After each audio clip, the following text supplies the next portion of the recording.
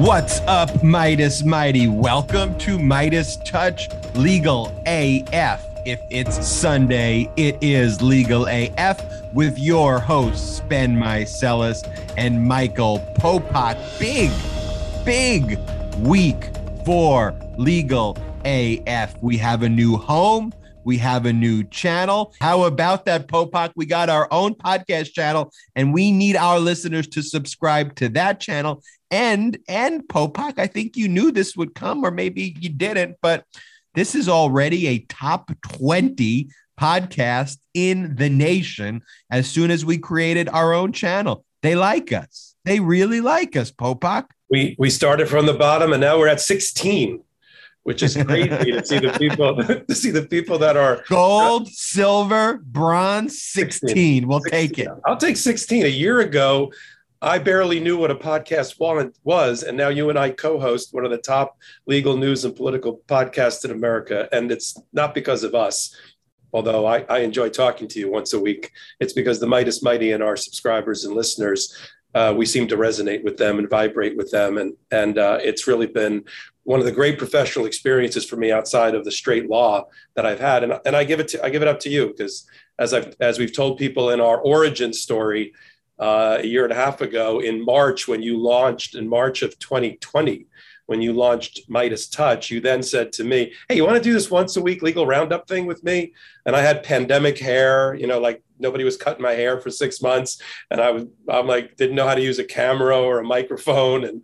And we did it, and everybody liked it. You and I liked it. And that was the beginnings of it. We've now spun off. They've thrown us out of the big house. We have our own apartment, our own channel. Everybody needs to go to starting today. Exactly. And Popak, the original Legal AF podcast was Ben FaceTiming Popak and us talking for about an hour and just speaking to each other. So it's incredible we get to share this with our followers. And we've got quite a crew, quite a following. I want to talk about a vicious following, I would say, too. So yesterday, Popak put in a Legal AF background, experimenting. He didn't say he was going to do it. I was bored. I just did it as a goof, and I sent it to Brett and you. One of our supporters, one of the loyal Legal AF listeners says, can we send him, referring to you, off on vacation again? That way we don't have to see that hideous background again for another 2 years.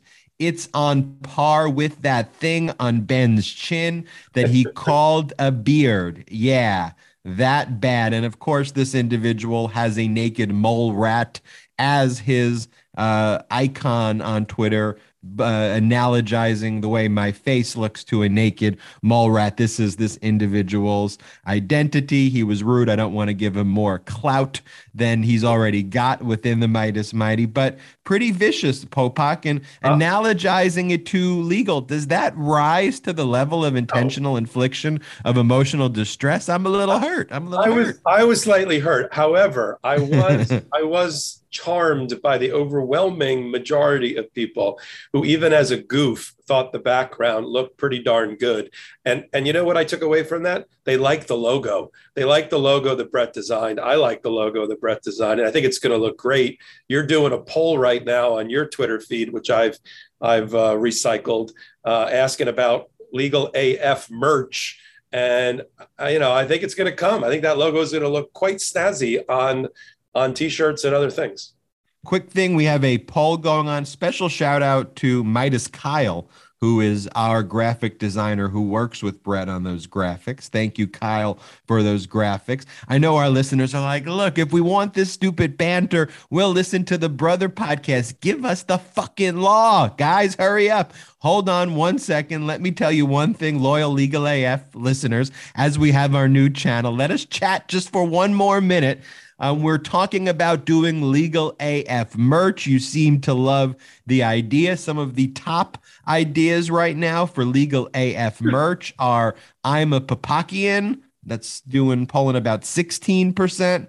Legal AF with Ben and Popak, 10%.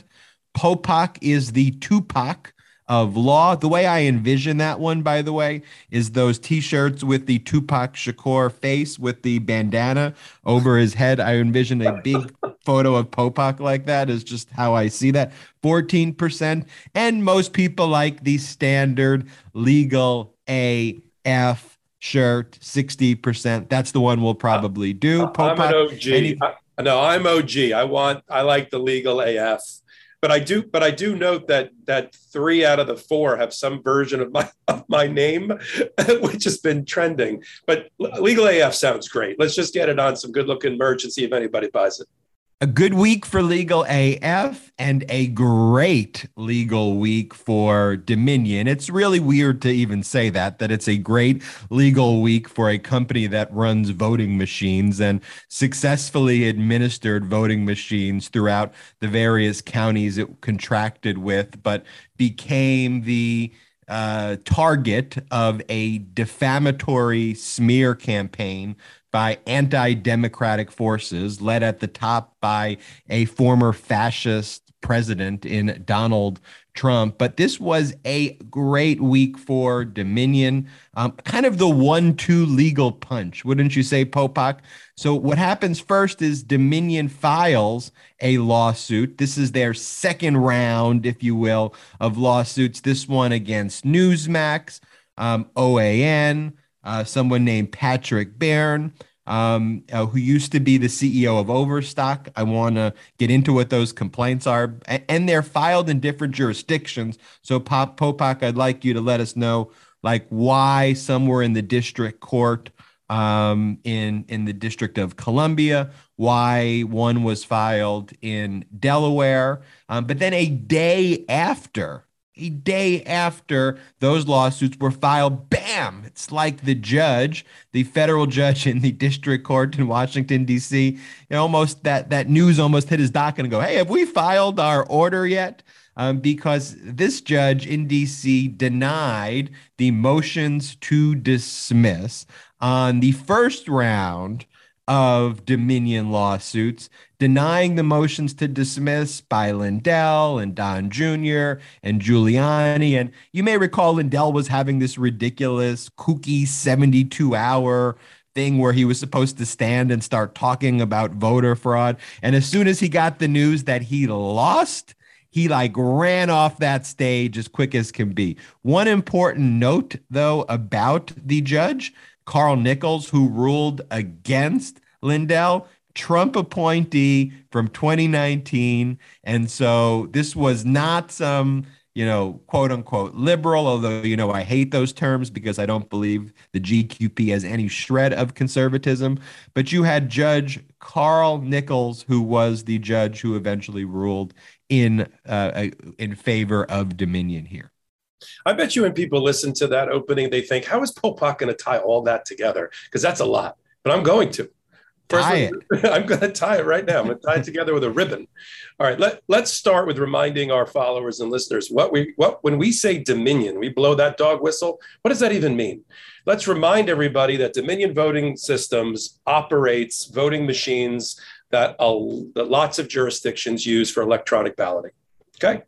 And so there was a set of allegations, the big lie that was run by Sidney Powell and Trump and Don Jr. and Giuliani and all of their minions and all the other rich, nutty right-wing Republicans, that Trump won the election, that Biden lost the election. And one of the ways they say that really happened is that there was a conspiracy, a cabal, a worldwide conspiracy.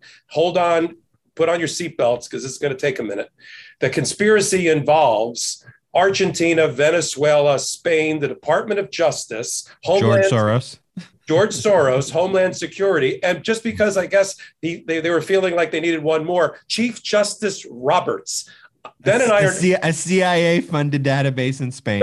I left that one out. Ben and I are not making this up. That is the conspiracy theory that group has been using and that judges are now having to rule on and I guess bite holes in their tongues about how ludicrous these allegations are. Why does it matter? Because Dominion Voting Systems is $1 billion company that's in the business of supplying voting machines to municipalities and electorate states and all sorts of things, that's what they do. They sell these machines. And if they're being attacked because people are saying that there is Venezuelan software and AI built into their machines that automatically changes votes to rig an election in favor of one person or the other. And that's how Chavez won in Venezuela. And they used the exact same technology to make Trump won. Again, I mean, Midas Mighty and listeners, I know you're spitting your coffee right now, but that is the set of allegations that are in a lawsuit that Dominion has brought. And thank God,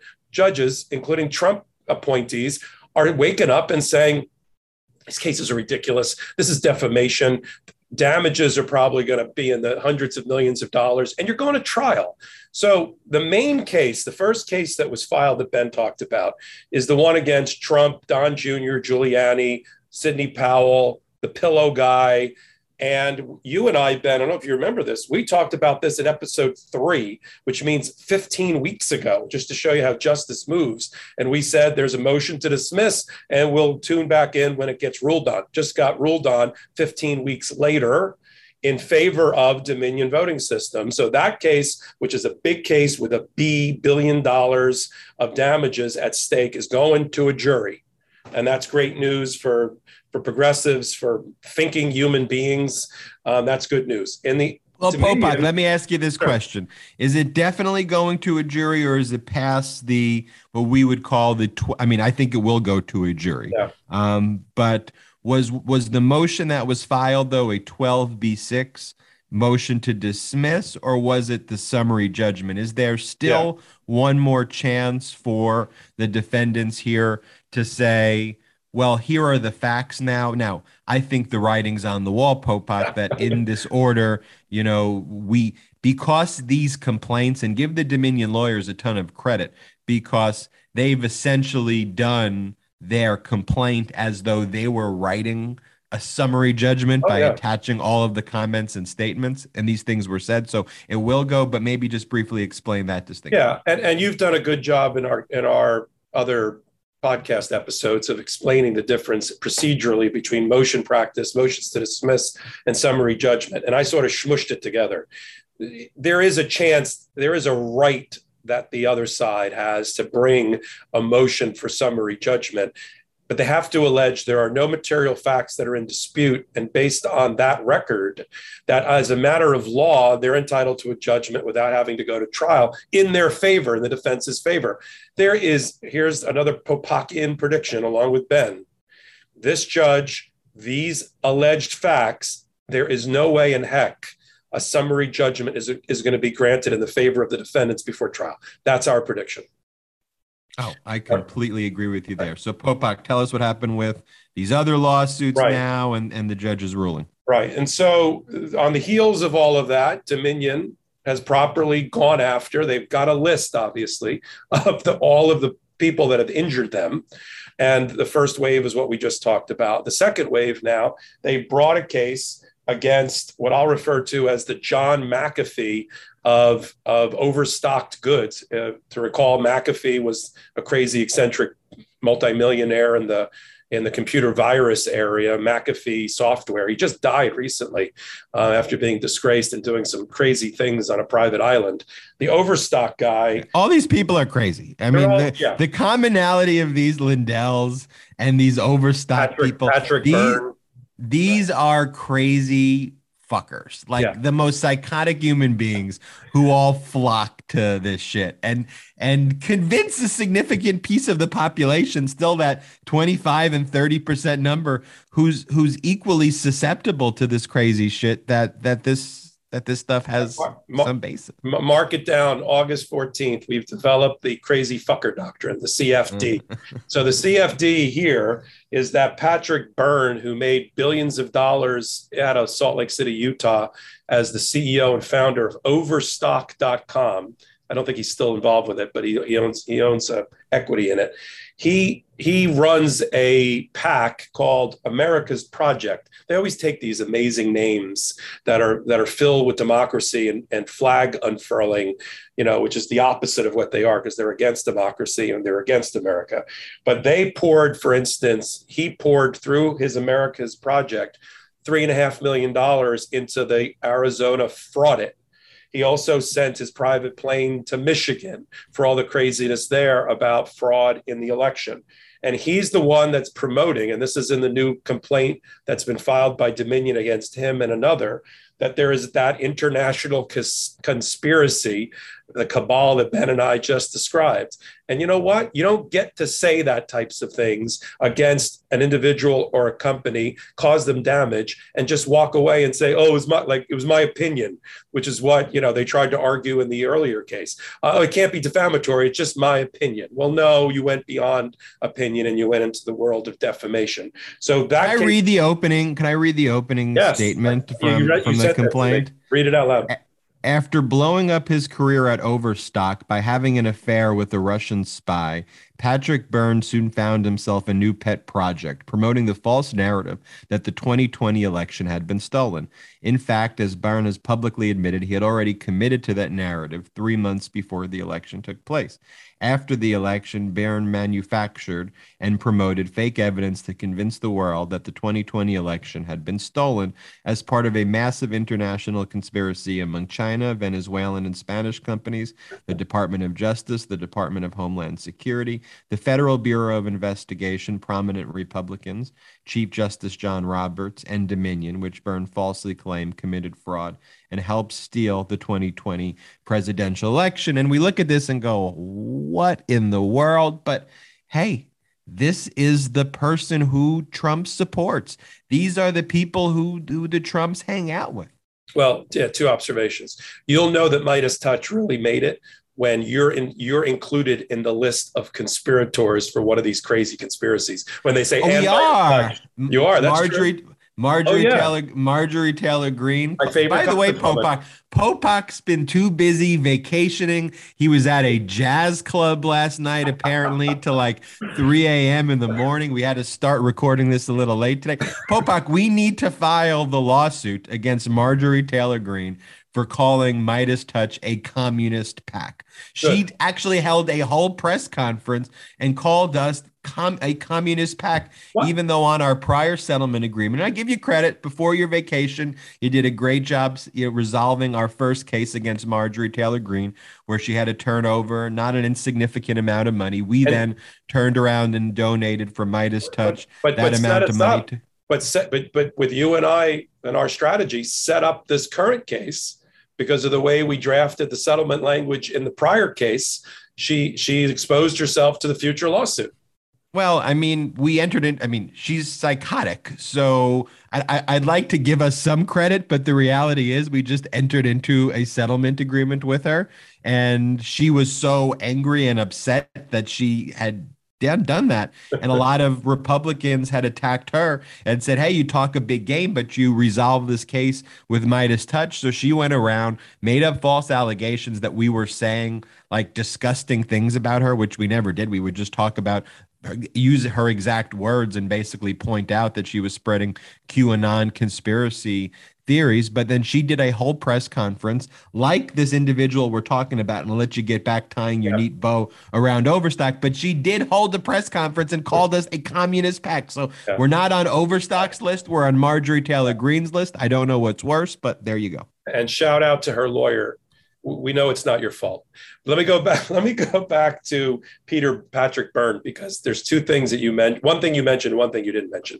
The thing about the Russian spy is fascinating. That's the one where that group of Russian, including the attractive Russian woman, came to the United States, tried to infiltrate, and she had affairs with a number of people, including in business and in politics. Is that the right one, Ben?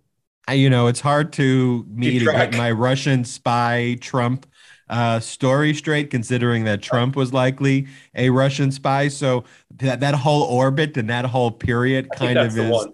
They finally threw her out. They finally deported her. But yeah, she had affairs with kind of mid-level politicians. It was right out of The Americans, that great television series. It was very, very similar. And apparently one of the people she had an affair with was Patrick Byrne. But don't just think he's just lost, allegedly lost a screw. He's also doing this for his own financial gain.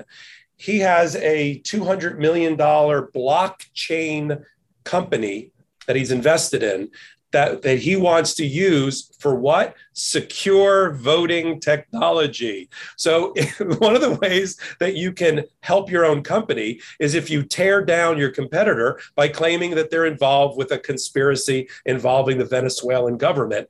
So he's not complete. Look, his hands are completely covered with blood and completely covered with dirt. But the background to all of this is he's trying to make a buck. Follow the money. We did this last week. He wants to destroy Dominion so that his smart voting technology company takes off. It's obvious.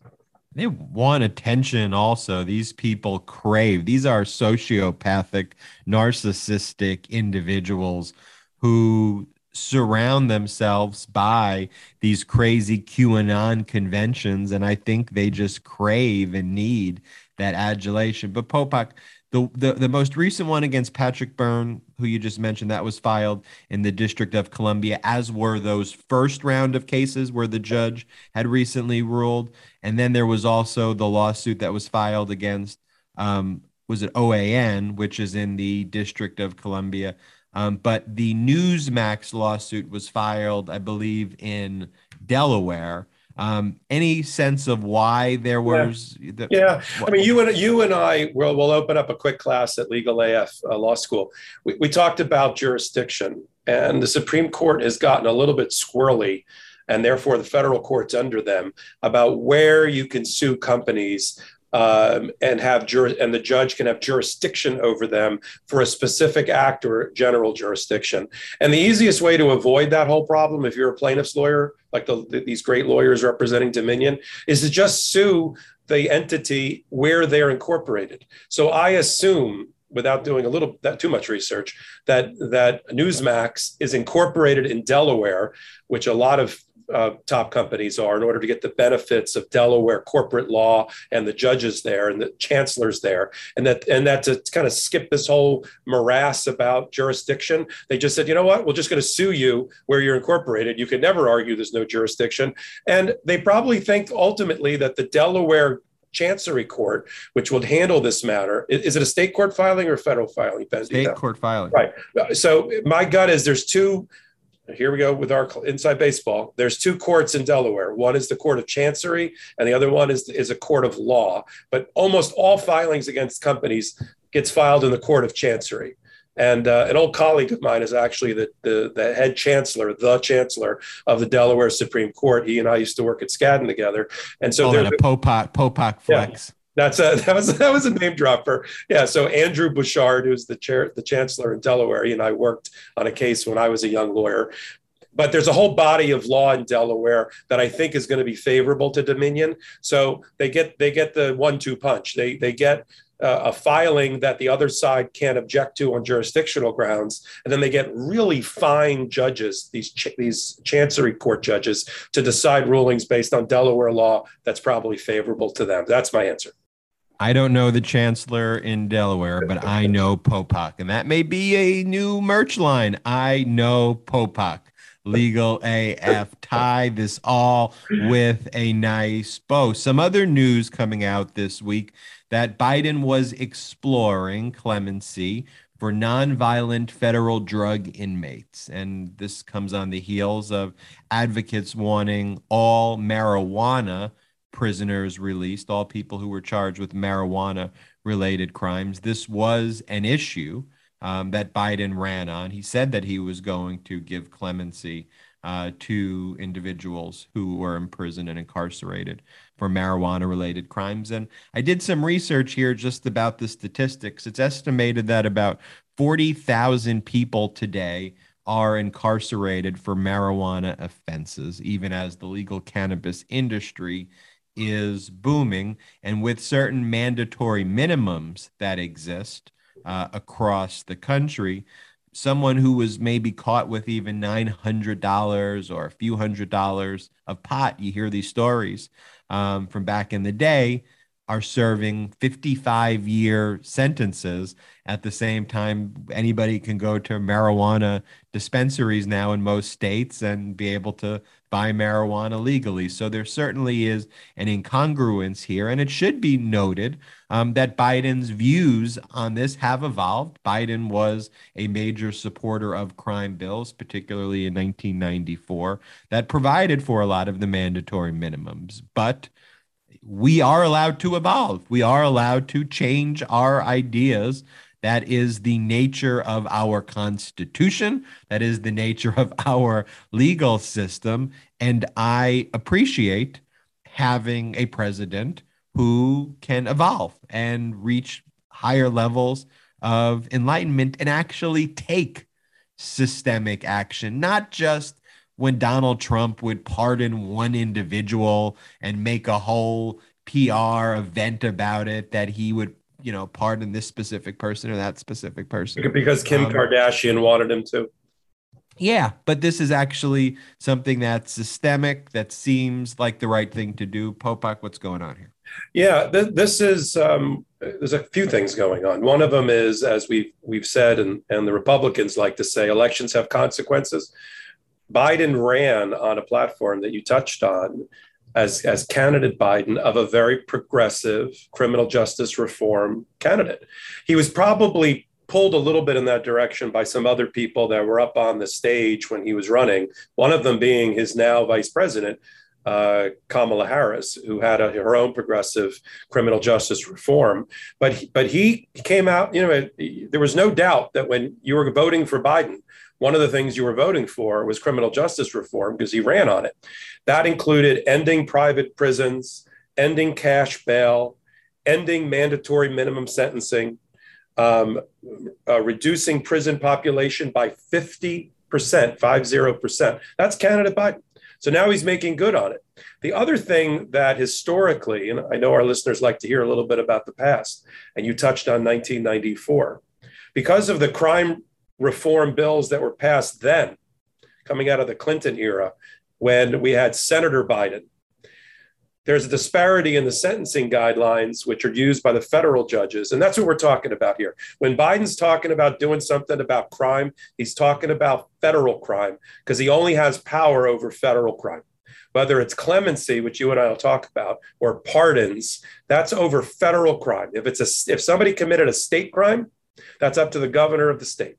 So we're only talking about federal criminal drug crimes. And the biggest problem that came out of the 1990s is that the way the sentencing guidelines were written, that judges had to abide by, is that it fell disparate in a disparate way against Black and brown and minority people. Crack, which was unfortunately all the rage in the 80s and 90s, if you used crack or sold crack, you went away for almost life, especially if you were a three-time offender. If you used cocaine, which was like the white man privilege drug, you got a sentence of like 1/10 of that. So you had Black men serving disproportionate sentences in jail, 20, 30, 40, 50 years, while the white guy in the cell next to him who used cocaine was out in 2 or 3. And that was a problem. And that even the Democrats who had passed these reforms recognized. They didn't do much about it, but they recognize it. Biden is now, he's got one power in his pocket that can't be challenged by Senate, by Congress, by by anybody. He can pardon and give clemency, and we'll talk about the differences, to anyone he chooses. That is a constitutional right under Article 2, Clause 1 of the Constitution. The president has that unfettered power to do that. A clemency is the reduction of a sentence. So if I had a 10-year sentence, he can give me clemency and I could be out tomorrow because he's reduced the sentence from 10, let's say I had 3 years left of my term. The clemency power eradicates that last 3 years. A pardon is a type of clemency. We're not talking about pardons, we're talking about clemency. Pardon is to be forgiven for the crime. Clemency is reducing the term that's left for your sentence. So what Biden is trying to do with the recommendations to the Department of Justice is to figure out which of these 40,000 or whatever it is, millions and millions of inmates were sentenced improperly under drug laws that made a poor distinction between crack and cocaine, between marijuana and really harmful things like heroin and other drugs. And he's going to try to find a way to do mass clemency. This is at least what the trial balloon that's been floated by the Biden administration, that he's going to try to do that. And that he can do. That's an immediate impact of a change of policy. Doesn't have to wait for any kind of congressional reform. He does it literally after the DOJ makes its recommendation. I think it's a good thing. I think there are people that are cooling their heels and have ruined their lives because of poor sentencing, and Biden can wave a magic wand and fix it. Oh, I completely agree. And I think, though, that you can recognize these crimes like the marijuana, crack, and that were specifically kind of racially motivated and target at Black and brown communities. But I think that doesn't mean, Popok, and perhaps I'm being a little preachy here and not legally, though. I still think you can be tough on drugs, specifically the synthetic kind with the opioid crisis, where individuals are lacing things like Xanax with fentanyl and importing fentanyl in here and killing people en masse. And you do have a group of these hardened drug dealers who are bringing fentanyl in our streets, who are trying to get the protections and analogize themselves to people who were convicted of these marijuana and crack cocaine. And so I think, though, you have to, in this space, have some level of nuance, though, when it comes to, there is this fentanyl epidemic, and that to me still needs to be attacked very strongly, because, you find out about someone that or a loved one or a family member every day, who gets the bad pill, the bad Xanax. And a lot of this stuff is on Snapchat, and a lot of this stuff is on social media, where drug dealers are really, really bad people are given these drugs. But what Biden's doing there with these clemencies, I completely agree with, and I'm glad that it is the right type of about face. But perhaps I'm sharing with you something that goes beyond the legal side. But speaking with a lot of parents recently about this fentanyl epidemic, I do think it's important that anyone who's importing that type of suicide drug needs to be, and we're not saying anything to the contrary. It's just we need to focus. Look, I don't want the takeaway to be, because it's not, that progressive Democrats like you and I and our listeners are in favor of emptying the jails and not using prison appropriately as a punishment where it fits the crime. I'm law and order in that sense. The problem is, and I think you've properly actually injected policy is what you just talked about, into the laws and how they're administered by the federal criminal justice system. That's the problem. If you read out loud your policy that you just established, I think most thinking people, sentient people, would agree with it. It's how it's applied by federal judges on federal laws and the impact on prison population. I'm not sure we ever get to 50% reduction of criminals sitting in federal prison, but there is certainly a fair number that are improperly sitting in prison and rotting in prison for long periods of time, to what amounts to recreational drug use that had no other victim but themselves and, by extension, their families. And Biden is going to address it. And if people don't like it, I'm sorry. That's why we voted for the guy in overwhelming numbers, by 7 million more than the other loser, because I wanted, as a progressive Democrat, and I'm a moderate, to see these types of policies enacted. I didn't want him twiddling his thumbs, President Biden, for 4 years. And you can say a lot about the man, but he's not twiddling his thumbs. I mean, every day there's an announcement about a new policy that should warm the hearts of people like you and I and our listeners. Well, and Biden does have thumbs to twiddle. As you recall, the former guy's hands are so small that he couldn't even twiddle his thumbs, although he basically tried to twiddle his thumbs and his diddle for the entire 4 years as America burned. Shipping can make or break a sale, so optimize how you ship your orders with ShipStation. They make it easy to automate and manage orders no matter how big your business grows. And they might even be able to help reduce shipping and warehouse costs. So optimize and keep up your momentum for growth with ShipStation. Sign up for your free 60-day trial now at ShipStation.com and use the code POD. That's ShipStation.com with the code POD. Updates. We've got updates. We've got updates and updates and updates. That reminds me a bit of the Dave Letterman letters. We get letters, but it's not that. I am not inviting any type of trademark dispute or copyright dispute or intellectual property dispute.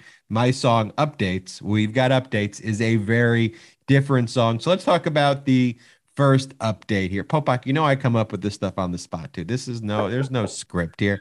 These are the types of thoughts that go through my mind just on a day-to-day basis. Yeah, and I have to deal with them, but I like it. When I was a kid, I used to go to the batting cage when I used to play a lot of softball and baseball and just, put in my dollar and wait for 100 balls to come my way and swing at them. And I always think, like, when you and I do this, it's like I'm back in the batting cage. What's coming at me? Here we go.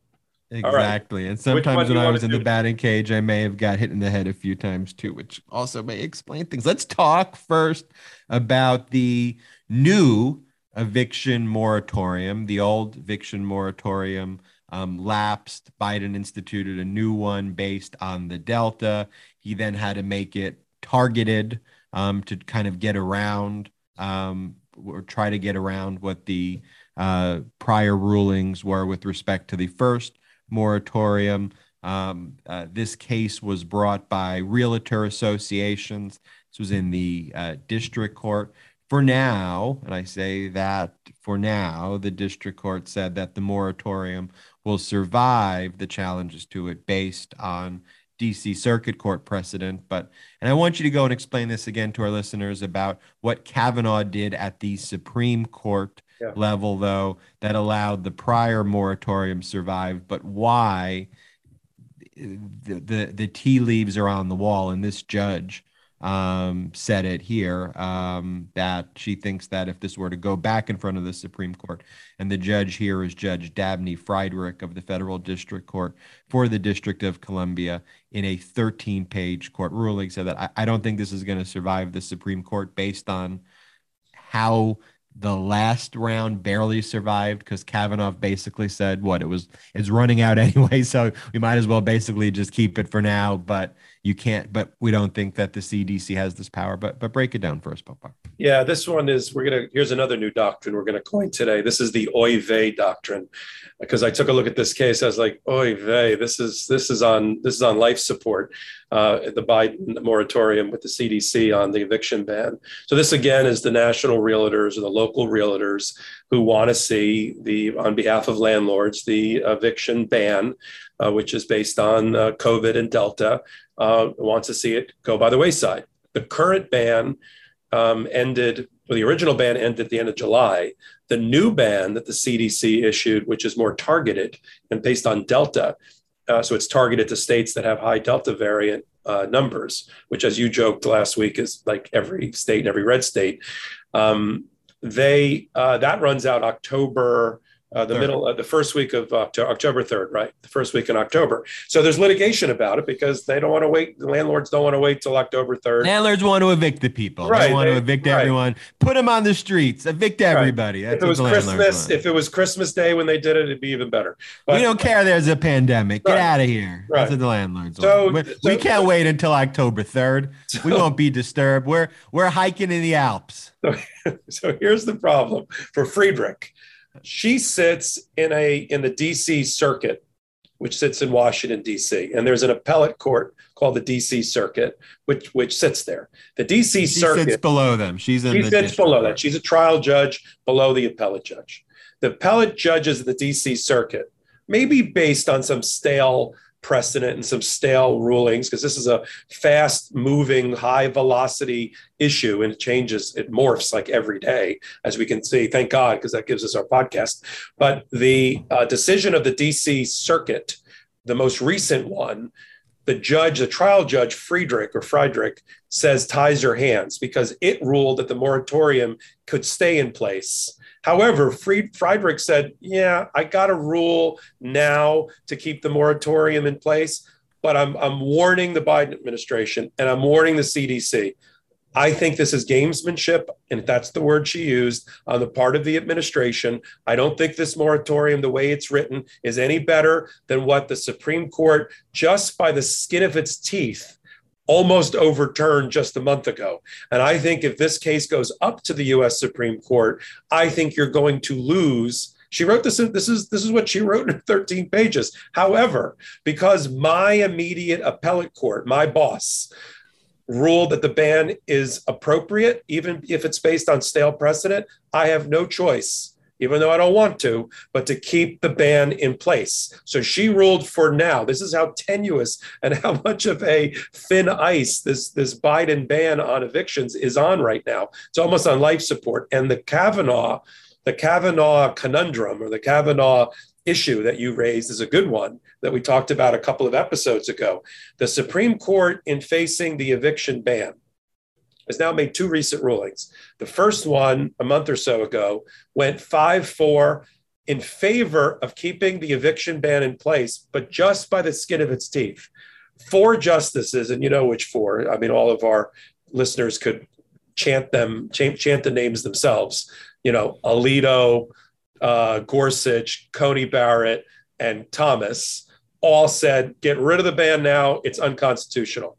Kavanaugh, you would think, would have went along with them, but he did a concurrence and joined with the majority of the liberals, or the thinking people on the panel, to rule in favor of keeping the ban in place. And his thinking, as you noted, touched on, Ben, was it's going to run out anyway. Why don't we let the monies that need to go to renters so that they're not injured from federal government, let that money flow through the pipeline a little bit longer? But I don't like the policy either. I think it's unconstitutional. So that gave new sort of enthusiasm for the realtors to say, oh, we got Kavanaugh, we got the other four, we're going to win 5-4 when we go back up to the Supreme Court. And that's what Friedrich is saying. When this case goes back to the Supreme Court, she would be shocked if the Supreme Court doesn't overturn this ban. The only tea leaves that you and I and our listeners have to look at, and again, it's not that clear, it's a little bit murky, is that the Supreme Court this week also ruled that a portion of the New York state eviction ban, not the whole thing, a portion of it was unconstitutional, and they quashed it. It was the portion where landlords under the state of New York's eviction ban were not able to challenge in court the self-certification by the tenant that they were in financial distress. So they make out an affidavit, I'm in distress, I owe this amount of money, I can't pay my rent. Under normal circumstances, when you and I go to court, Ben, we're able to challenge any affidavit, any declaration, and cross-examine the person to find out if that's really true. Let me see your bank statements. Let me see if your family's helping you, whatever it would be. But the state of New York said, you don't get to do that. You have to accept as true everything that's in that affidavit, which is sort of, I'll be honest with you, it was sort of weird. And the Supreme Court found it really offensive and said, all right, you can't do that, but kept the rest of the ban in place. So it's unclear whether, when the realtor case finally gets up in a week or 2 or 3 weeks to the Supreme Court, I'm not sure what they're going to do. What do you think, Ben? I have no clue what they're going to do, Popak. Right. You know why? Because they just make shit up. And at the end of the day, you want to come to law and say, well, give me the science. 1 + 1 = 2.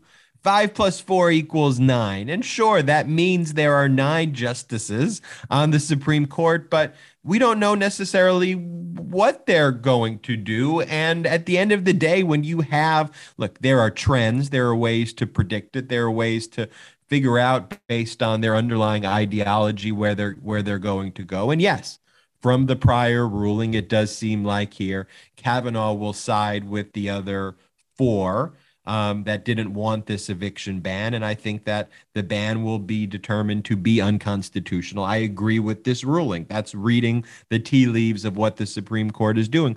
But at the end of the day, what's always fascinating when I say no one really knows, I mean, we do have a sense of where the lineups are.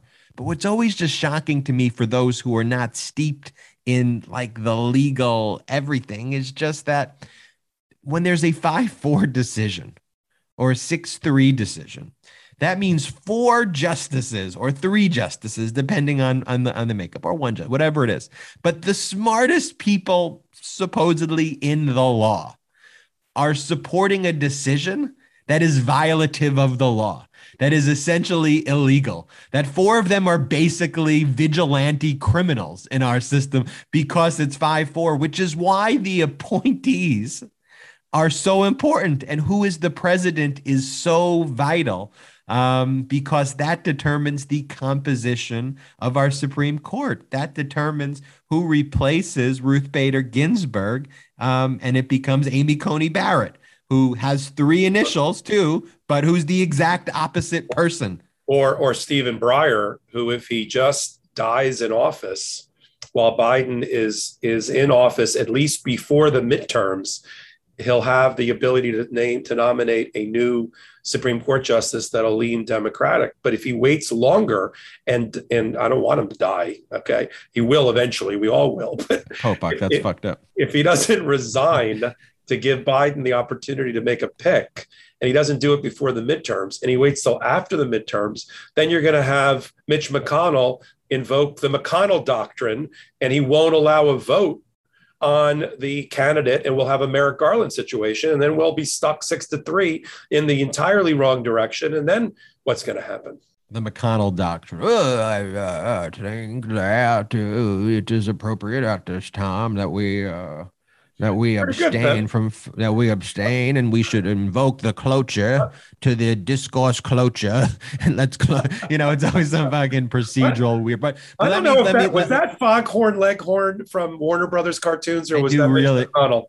It was Mitch McConnell. I do really bad impressions, as those know who listen to the Midas Touch Brother podcast. But let me get to the root, though, of this decision. So you go, are these Supreme Court justices who want to evict people, are they just cruel and horrible people? Yes, they are. No, but there may be something deeper there too, because what's at issue here is Section 361 of the Public Health and Service Act, regarding what the CDC is authorized to do, and whether this specific section authorizes the CDC to impose a nationwide eviction moratorium.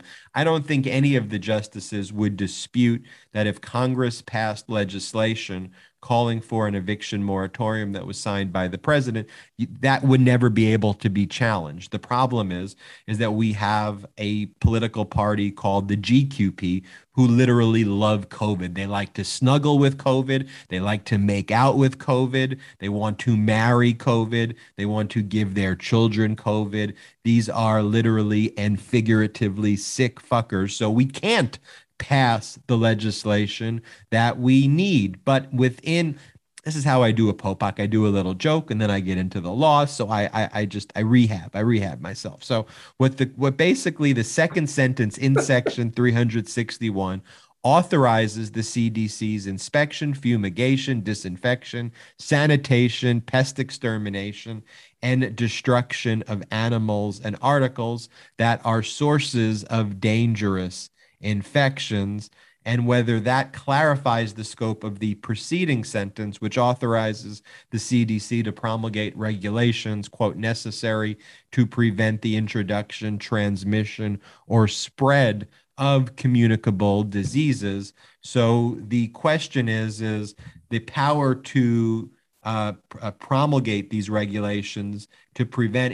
introduction, transmission, or spread of communicable diseases relating to inspection, fumigation, disinfection, sanitation, pest extermination.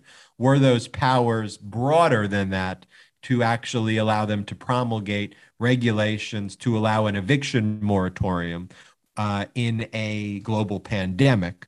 And the Biden administration and I think common sense thinkers are saying, look, we have a global pandemic and we need to do what's right. We need to figure this out so we don't have all these people on the street who are spreading COVID. And so this is close enough.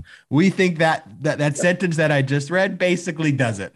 And then you have your people who love COVID, who kiss COVID, who want to make out. I was going to say some other fucked up stuff. Who make out with COVID, who love COVID. They want to find any way to poke holes in the CDC because they love COVID. They want everyone to die in the United States of America. So they go, aha, that sentence right there did not give you the power to do it. And then they appeal to this conservative doctrine about the power of agencies to basically promulgate these regulations and to do things without express congressional authorization. Popok, that's why they pay me the big bucks. I was going to say that was very my Salesian in its presentation. I liked it, and you brought it home because it is important on this particular podcast for us to explain the law and what is the legal precepts that are being debated. But you're right, when you look at the policy behind it, the Biden administration put it bluntly. Jen Psaki, I think, put it best. Psaki bomb is, if you're not going to be helpful in the area of COVID prevention and to crush COVID out of our system, get out of the way and let the federal government do a full court press to make that happen.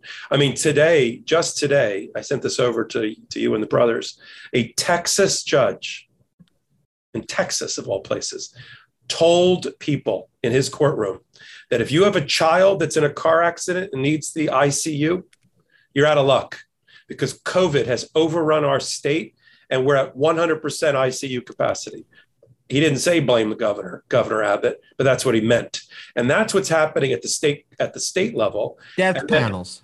Right. They used to say that Obama and Clinton, when they were doing healthcare, they were going to create death panels that were not going to allow you have access to healthcare. You know what's stopping people from having access to healthcare? COVID not being crushed out of our system, which it should have been 6 months ago if vaccination had been taken seriously and Republicans and other right wings, whatever, nut jobs hadn't undermined vaccination rollout. So there's a law that there's a precedent that the Supreme Court is going to have to grapple with, and I'm sure you and I will talk about it in one or two podcasts from now, which is in 1905 when there was a smallpox epidemic. The U.S. Supreme Court issued a rule, a precedent that said that the U.S. government could mandate vaccination for smallpox.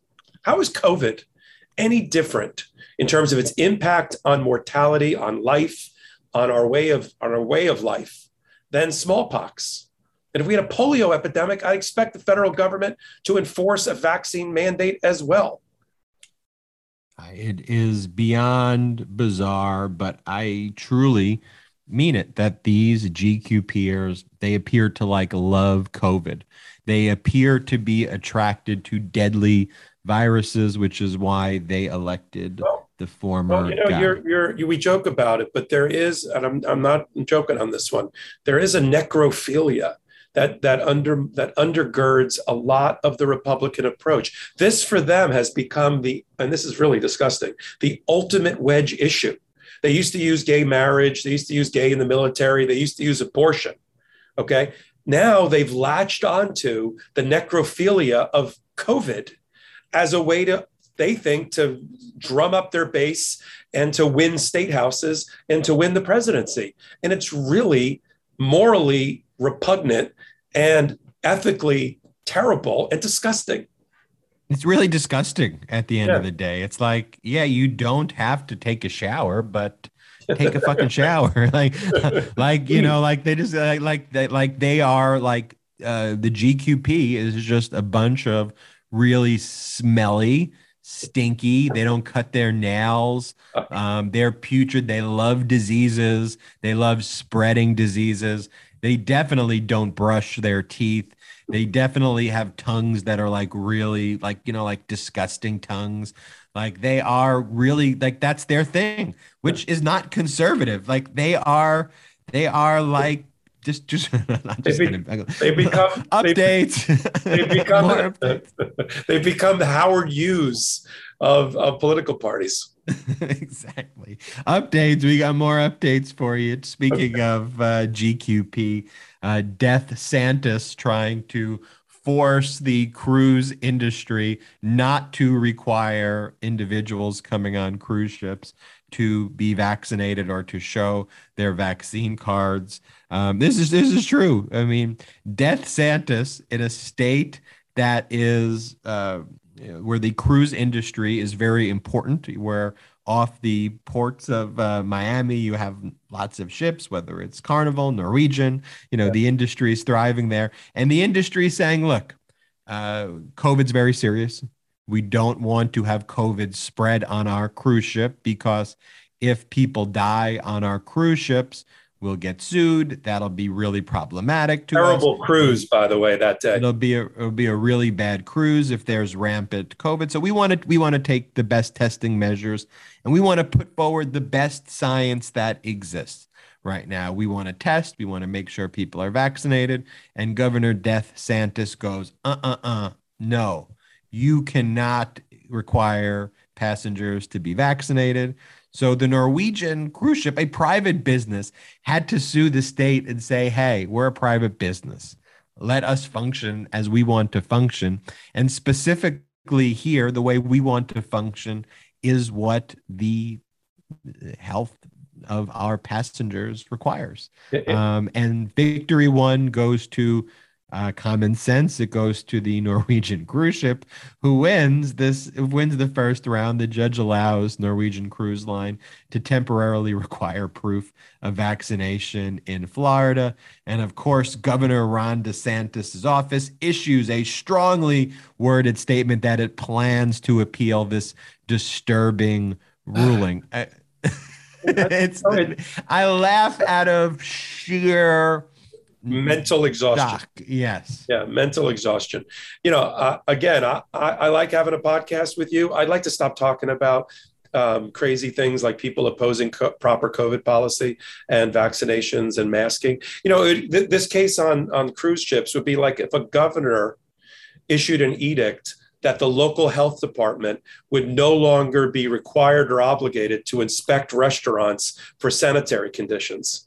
And restaurants would be like, we want to be regulated and inspected because we can't get people to come and eat in our restaurants if they're dirty.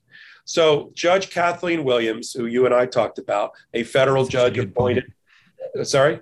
That's such a good point. It'd be like that. It would be like, yeah, there's mold in the restaurant. Good. We don't want you to remove your mold from the restaurant. I mean, you have no right. Mold needs to be in your restaurant. It is so crazy that we're even talking about this. But Norwegian pulled the right judge in the Southern District of New York. And there's really two ports, just to be Florida for a minute, Fort Lauderdale and Miami. And then in the north, there's a port at Jacksonville. So there's a lot of cruise ships that go in and out of Florida. But Judge Williams, perfect poll, random poll by the wheel of assignment in Southern District of Florida. She is the former federal public defender for the Middle District and Southern District. So she leans sort of on the defense side and on the indigent people, poor people having rights side of the aisle, which is good. And she was appointed by a Democrat, also good.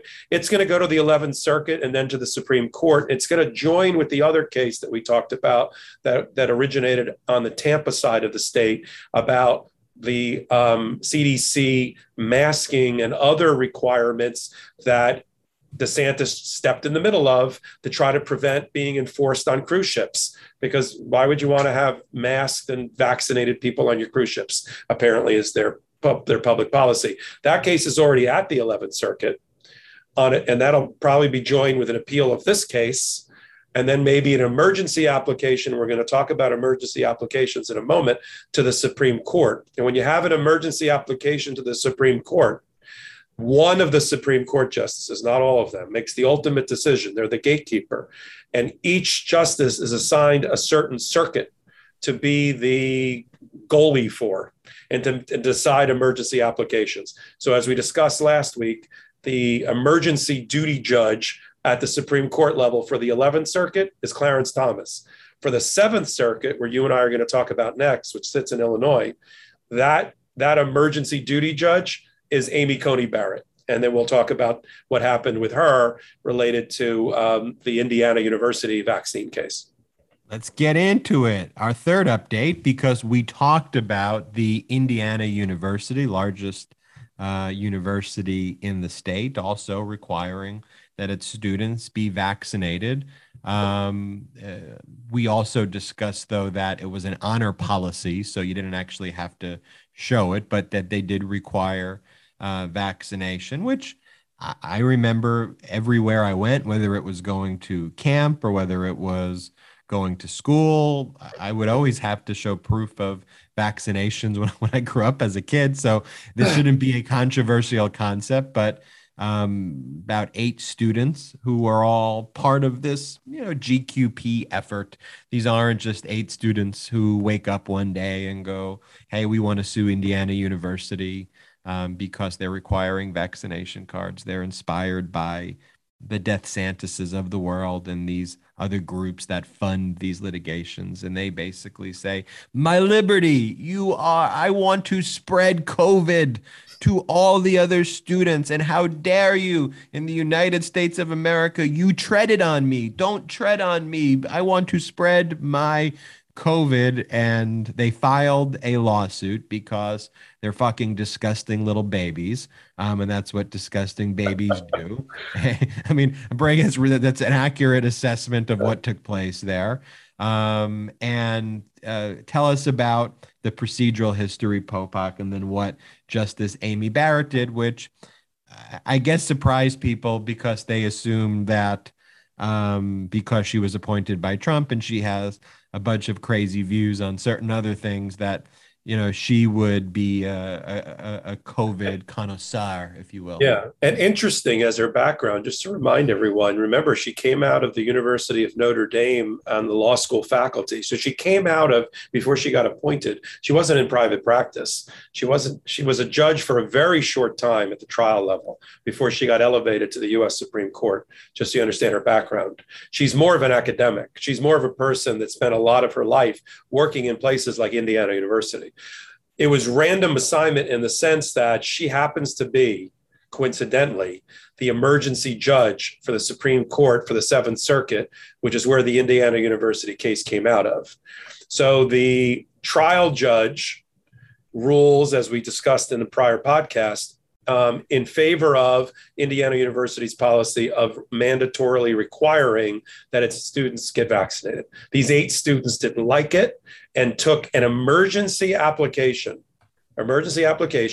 arguing that their due process 14th Amendment constitutional rights to what they called bodily integrity, the autonomy of their body, not to have a government or quasi-government entity or school. Clowns. They're clowns. These are such clown people. Oh, my God. Whiny babies. Whiny clowns. And I'm sorry to the clown community. Right. Okay. They rolled out of their clown car and they don't like the result in the trial court. So they take the emergency application, probably thinking, and this is where lawyering comes into play. We complimented the Dominion lawyers. And here I'm going to say, the lawyers for this gang of 8 students probably thought, "Oh, it's Coney Barrett. We'll probably do pretty well with her. Let's do an emergency application. We'll probably get a great ruling."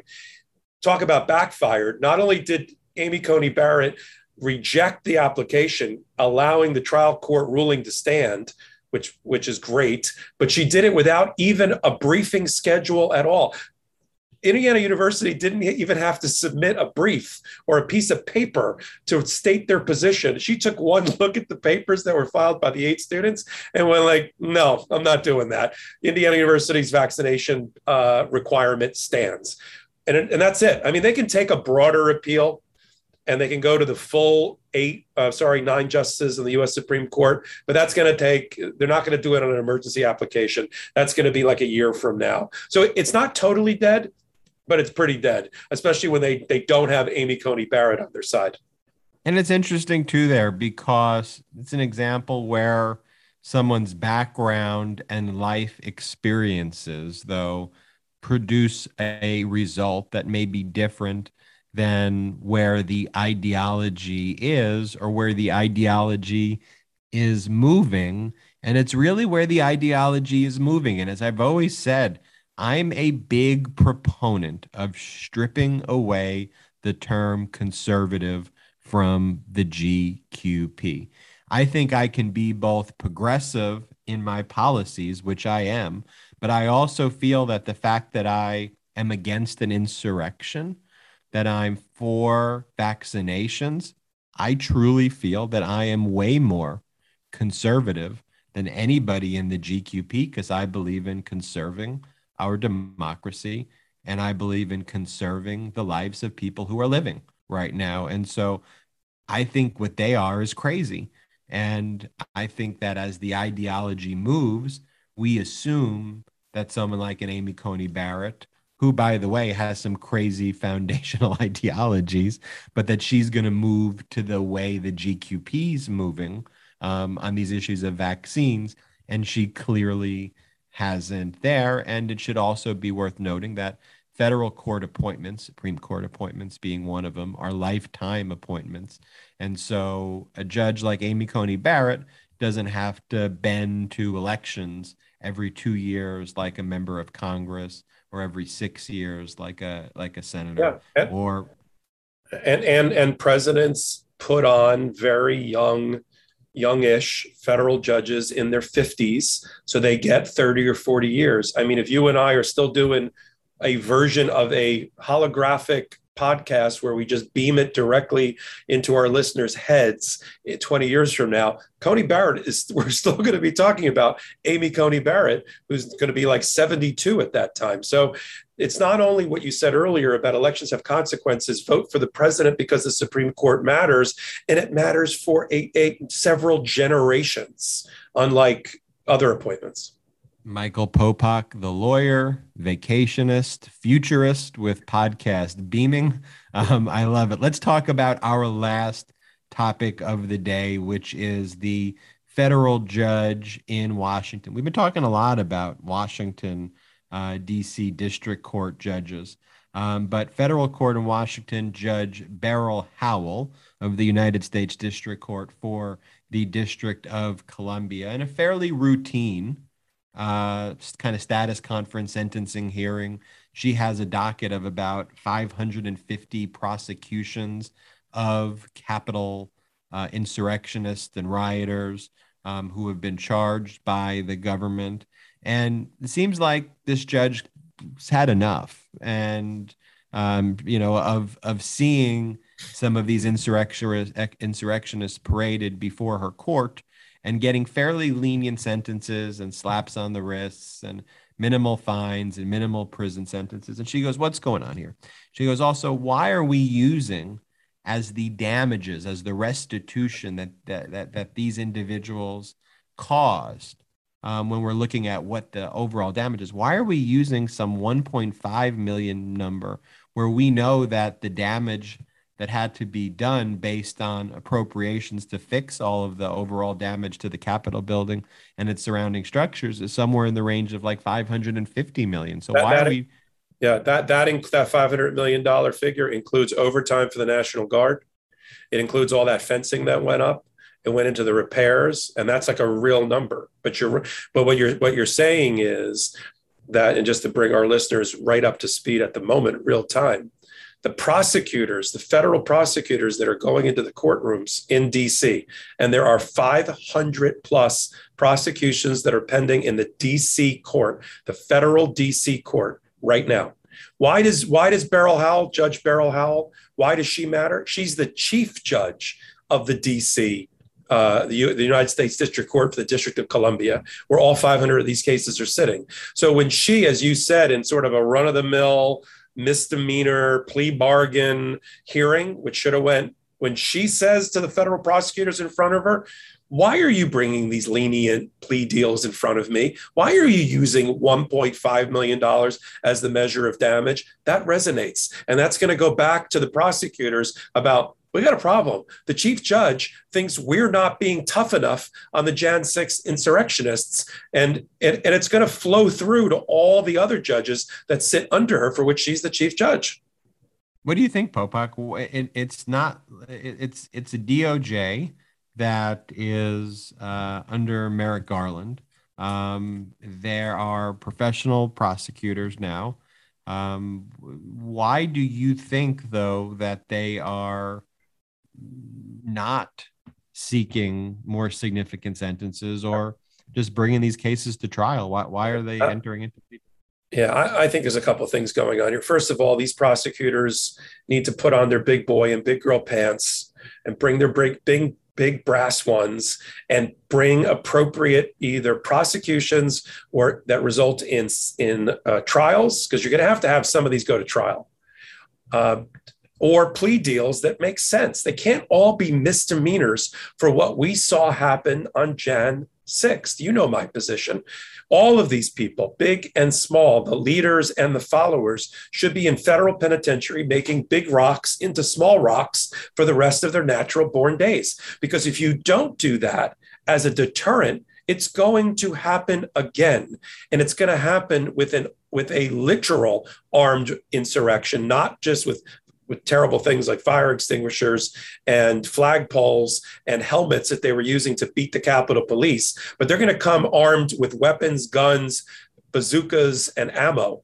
And that's going to be the next one if you don't, as a federal government, if you don't prosecute to the highest degree possible these people. Why are they doing it? I think part of it is they're overwhelmed administratively with 500 prosecutions. And I assume they're trying to sort it out to get it to the top 100 for the people that are going to go away for a long, long time. But the problem is you can't just let somebody out on a jaywalking.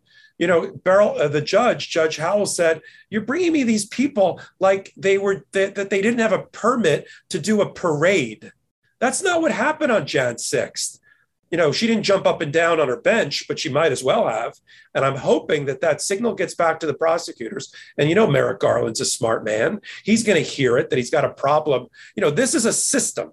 Criminal justice is a system. You have a federal judge who sits with a black robe on a bench. You have a prosecutor who represents the government. You have defense lawyers that represents the accused, and you have the accused. And if the person in the black robe is signaling to the prosecution that they're not bringing strong enough charges, well, then by God, they better start bringing strong enough charges. You know what else is a system? What? Midas Touch Legal AF is a system. We've got Popok taking vacations, going to jazz clubs, having the time of his life. We got Ben working away, doing research, you know, just trying to keep us afloat. And we're a system, I'm just teasing you, Popok. And we're a system because we've got a new system. We've got the Legal AF by Midas Touch podcast channel. If you haven't subscribed yet, because you've just been so enraptured, so captivated by this podcast, so engrossed in the legalese of Ben Meiselas and Michael Popok, please make sure you subscribe. And I'm going to make a challenge for you. I guess my last challenge on the Midas Touch podcast, I'm like, I want you to tell 1,000 of your friends. And people are like, you know, I don't even know 20 people, which I get. Okay. So here's the challenge. Tell 5 people you know today to subscribe to Midas Touch Legal AF and tell them to listen to this episode. Say to them, if you don't like this episode, I don't know what's wrong with you. I'm not even sure if I should call you my friend at the end. I got one I'm going to add on, a friendly amendment to that really good pitch. And this is not from ego. I think everybody understands. You and I don't do this out of ego. We have egos, but we don't do it out of ego. Apparently, you need to also be rated and get reviews in order for this world of podcasts, this universe, the system that you and I now operate in. So while you're there, if you liked what you heard on this or the prior 17 in our archive, take a moment and do some sort of rating or review. 5-star review. Five star. It's like Uber. It's like, even if you think that I'm a 1-star and Popok's a 5-star, you round up and you give us collectively a 5-star review. So give us a 5-star review. And as always, you know, we're practicing lawyers. We're happy to help. You could send us emails. Mine is ben@midastouch.com, ben@meidastouch.com. If you think you have a case, if a loved one's been injured in an accident, if there's an issue at the workplace, we do sexual harassment cases, sexual assault cases, for victims, class action cases. So if you or anyone you know have a case, Popok and I will take a look at it. Shoot me an email at ben@midastouch.com. Popok, your email address? Yeah, Popak at zplaw.com. And depending upon the case, it may even be one that Ben and I will do together, which brings us special pleasure and joy. Not our opponents.